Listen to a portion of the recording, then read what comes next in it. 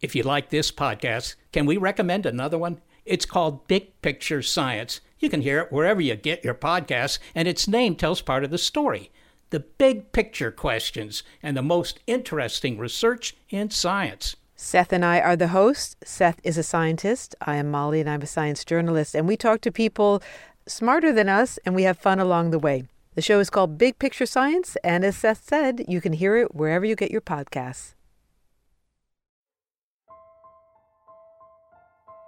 From 1757 to 1775, a four-story Georgian house at 36 Craven Street near London's Trafalgar Square was home to none other than Ben Franklin. During his stay in the home, Franklin was the colonial ambassador to England, and he was often visited there by some of the leading figures in politics, science, and philosophy. By 1998, the home was a tottering wreck, and a group called the Friends of the Benjamin Franklin House began restoration work to bring the building back to its former glory. About a month into construction, a worker named Jim Field made a completely unexpected discovery after digging into a small underground pit in a windowless basement room. Poking out of the rubble was a human thigh bone.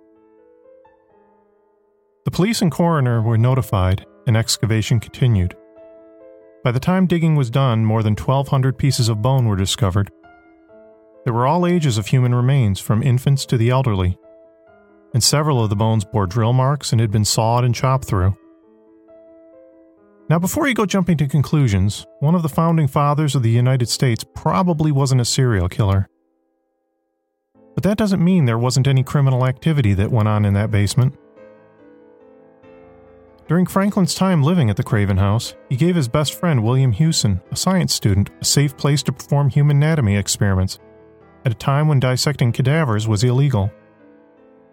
In order to get bodies to work with, it's likely Hewson turned to professional body snatchers to provide him with the raw material he needed to learn about human anatomy.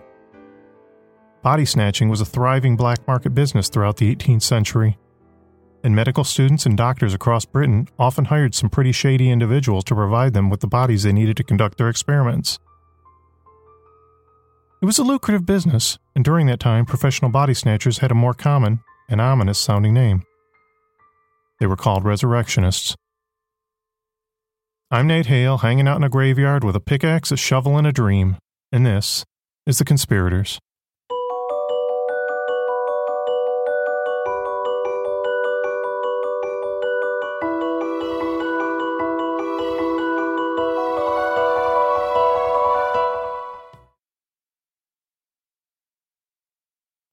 The study of human anatomy dates back as far as 1600 BC.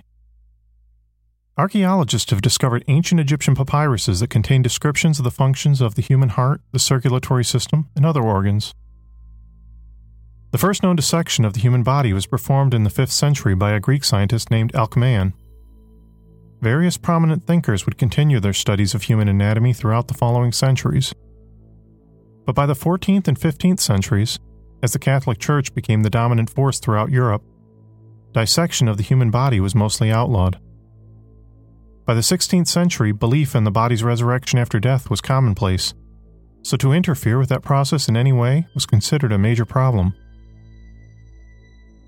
In 1506, James IV of Scotland granted tentative permission to the Edinburgh Guild of Surgeons and Barbers to dissect a few select hanged criminals. Henry VIII soon followed suit and granted the same permission, but would only allow 4 condemned prisoners per year to suffer this fate. But the handful of deceased felons who were allowed to undergo the knife each year weren't enough for the growing number of medical schools that were springing up throughout Britain. In 1752, the law was expanded, and the bodies of all deceased felons were considered open game. But even this wasn't enough to satisfy the overwhelming demand. And thus, the black market trade was born for human cadavers.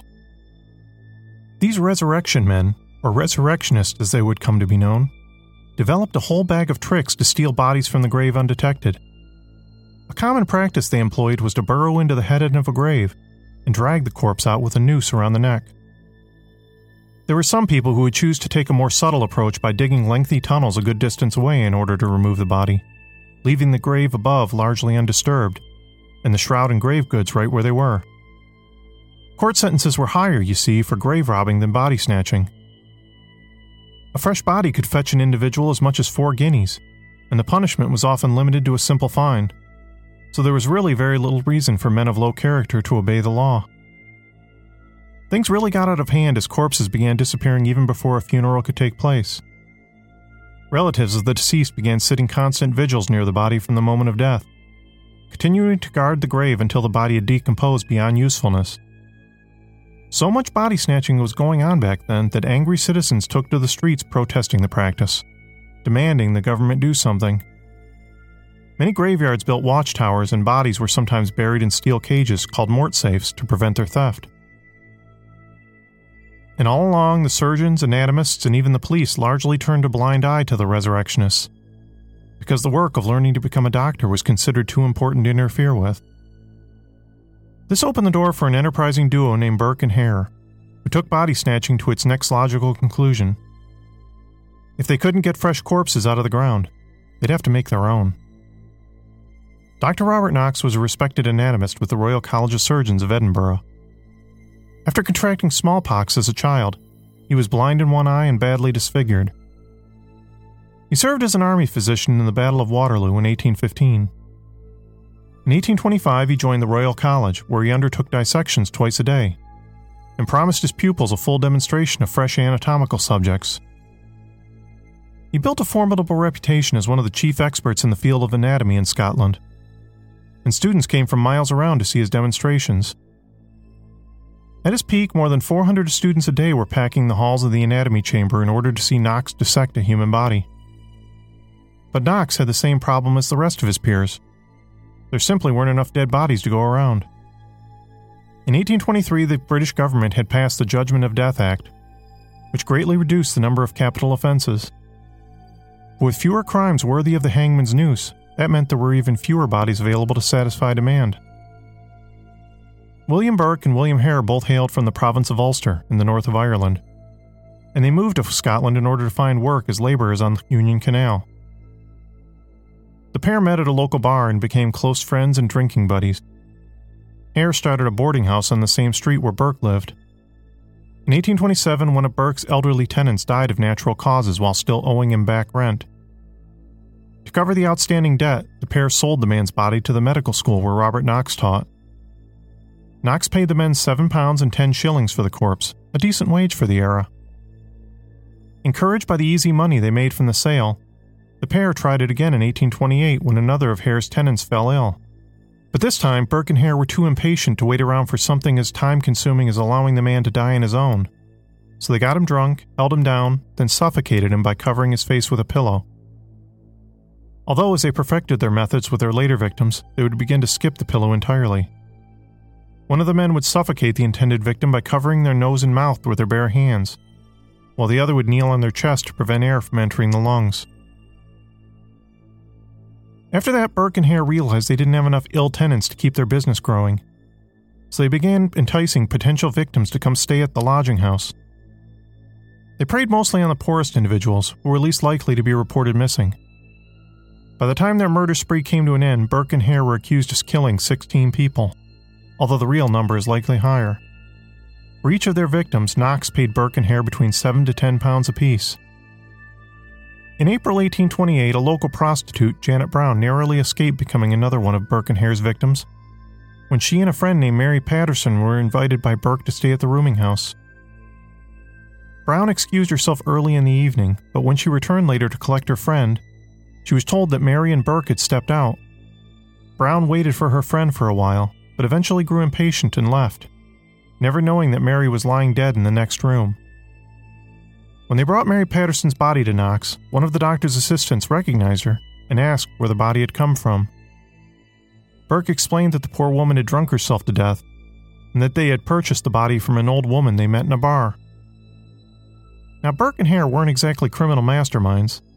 They were lazy and drunk most of the time, and they recklessly found most of their victims around the neighborhood where they lived. It was only because no one was looking for the people they killed that they managed to get away with it for so long. In early to mid-1828, they smothered another lodger named Mrs. Haldane to death. They followed that up with another murder of an elderly lodger in May of that year. They then murdered a woman named Effie, a cinder gatherer who sold what she was able to find rummaging through the trash to make a living. Burke knew the woman personally, and one night while she was drunk and being helped by a constable back to her lodgings, Burke offered to take her there himself. Burke took her to Hare's house instead, and Dr. Knox later paid £10 for her corpse. In June, Burke and Hare murdered 2 more lodgers, an old woman and her blind grandson. Differing accounts say they either murdered the old woman by suffocation or by giving her an overdose of sleeping pills while the boy sat by the fire in the kitchen nearby. After she was dead, Hare carried the boy into the room with his grandmother's corpse and murdered him by breaking the child's spine across his knee. By that time, Burke and Hare's suspicious behavior was beginning to fuel local gossip. More of the victims they brought to Dr. Knox were being recognized, and throughout the area, more and more locals began noticing that people were going missing. Word really began to leak out about what the men were up to when they brought the body of a well-known handicapped children's entertainer named James Wilson, better known as Daft Jamie, to Dr. Knox. Knox really began to feel the heat over that one, but all he could do was feign ignorance and try to cover for Burke and Hare by swiftly removing Daft Jamie's head and deformed foot during dissection. Over the next couple months, Burke and Hare had a bit of a falling out. The men began arguing after Burke became suspicious that Hare and his wife were cutting him out of deals. On Halloween 1828, Burke and Hare claimed their final victim. Her name was Margaret Doherty, a middle-aged Irish woman that Burke invited to stay at a lodging house owned by his mistress's cousin, James Brogan. It's difficult to say whether they thought they were being clever by inviting an out-of-towner to be their next victim. Burke told the woman that they were distant relatives from the old country, and that she should come visit him at his expense. Although Burke and Hare came to blows early that Halloween night, they soon agreed to a truce and murdered the woman together. But there was a problem with this murder that Burke and Hare weren't anticipating. A couple named Anne and James Gray were also staying at Brogan's lodging house that night. So Burke and Hare encouraged the couple to go stay at Hare's residence, leaving them alone with Margaret Doherty. But when the Grays returned the next morning, they were suspicious when Burke didn't want to let them back into the Brogan house to collect their belongings. The Grays managed to sneak into the house while Burke and Hare weren't around, and they soon discovered Doherty's body hidden in a pile of straw. The Grays went to the police, but while they were out, Burke and Hare removed the corpse and delivered it to Dr. Knox. When police searched the boarding house, they found a pile of blood-stained clothing hidden under a bed, which was enough for them to take the men in for questioning. Early the next morning, the police went to see Dr. Knox in his dissecting chamber, and that's where they discovered Doherty's body. James Gray identified the woman as the same person he'd seen alive the day before. Burke, Hare, Hare's wife Constantine, Burke's mistress Helen McDougall, and James Brogan were all arrested for suspicion of murder. Burke and Hare were accused of murdering of at least 16 people. Burke later stated that he and Hare knew what a horrible thing they had done, but the money was too good to pass up. Historians have said that Hare was the remorseless one, and that Burke seemed genuinely ashamed of what he'd done. He told authorities that the only way he was able to carry out the murders was in a state of constant intoxication. The victims haunted his dreams, he said, and that the only way he could sleep through the night anymore was by getting drunk or taking opium. In spite of Burke and Hare's statements, the police investigation was hampered by a lack of evidence. Nearly all their victims had long since been dissected by Dr. Knox, and to make matters worse, the coroner could not say for 100% certainty that Doherty had actually been murdered. Burke and Hare covered for Dr. Knox, claiming that the man had no knowledge of the murders. As a result, the doctor faced no charges. As word leaked out to the newspaper, citizens were outraged to hear that the wealthy doctor was going to skate free. A new word was coined in the city. Burking became a synonym for smothering a victim to death or committing an anatomy of murder. In the streets of Edinburgh, a new nursery rhyme began to circulate. Up the close and down the stair, Button Ben with Burke and Hare. Burke's the butcher, Hare's the thief. Knox the boy that buys the beef. All sorts of witnesses began coming forth to incriminate the men. Janet Brown went to the police and identified Mary Patterson's clothing that the men still had in their possession. A local baker told them that Daft Jamie's trousers were being worn by Constantine Burke's son. In order to secure a conviction, authorities offered Hare and his wife full immunity from prosecution if they turned King's evidence and provided the full details of Doherty's murder and other crimes. Hare and his wife took the deal and wrote a full confession. Burke and his mistress, Helen McDougall's trial began on Christmas Eve of 1828. Helen's complicity in the murders would eventually be deemed not proven under Scottish law, and she would be set free. But Burke was found guilty and sentenced to death by hanging. Burke was hanged in front of a boisterous crowd of 25,000 on January 28, 1829. Perhaps fittingly, his body was initially put on public display, then donated to medical science. Many anatomy students took ghoulish souvenirs from Burke's corpse. Several of them used pieces of Burke's skin to bind books and card holders. Burke's skeleton is still on display at Surgeons' Hall in Edinburgh, next to his own death mask and a life mask taken from Hare. Despite public outcry, Hare escaped prosecution and the hangman's noose. He was released in February 1829, and it's believed he fled across the border to England shortly thereafter, although no one knows for sure what happened to him after that. Some say he was thrown into a lime quarry by an angry mob, while others say he lived out the rest of his life as a blind beggar on the streets of London. Helen McDougall and Constantine Hare also fled Edinburgh. Helen is rumored to have made her way to Australia, while Constantine lived out the rest of her life quietly in Ireland. Burke and Hare inspired another string of murders in 1831 that are often referred to as the London Burkers. This led to the swift passage of the Anatomy Act of 1832, which allowed doctors and anatomy students greater legal access to cadavers in order to eliminate the black market body snatching trade. About a decade after Burke's trial and conviction, a group of boys out hunting rabbits made an interesting discovery in a cave in Edinburgh's Holyrood Park. There were a group of 17 carved wooden dolls, about 4 inches long, each in their own individual coffins. At first, some people suspected they had been left there as part of some ancient witchcraft ritual. But after the dolls were dated, it became clear they had been carved right around the same time Burke and Hare had been committing their crimes. It's often speculated that one of the few people involved with intimate knowledge of the murders put them there, perhaps as some sort of gruesome trophy, or perhaps to assuage someone's guilt over what they had done. Now, admittedly, there is little direct evidence that the dolls were in any way related to Burke and Hare's murders, other than their location, the date of their creation, and the curious number of them that were found, which approximately matched the number of known victims. If they were carved by one of the people involved in the crimes, then that makes for a relatively small pool of suspects. There was Burke and Hare themselves, Hare's wife, Burke's mistress, and Dr. Knox, along with a couple of others who were probably aware of what was going on. It's also possible the dolls were made by someone who became aware of the crimes after the men were arrested, or that they had absolutely nothing to do with Burke and Hare at all. A few years ago, scientists tried to lift DNA from the dolls and match it to Burke's remains, but the results came back negative. Only 8 of the original 17 dolls are left. They're on display at the National Museum of Scotland in Edinburgh, and they may be the only physical record that remains of the many victims of William Burke and William Hare.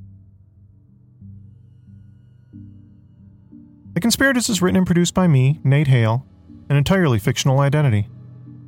If you like the show, please help us grow by downloading it on iTunes and leaving us a positive review. We're also always available on our website, theconspiratorspodcast.com, as well as Stitcher and the Google Play Store. Thanks for listening.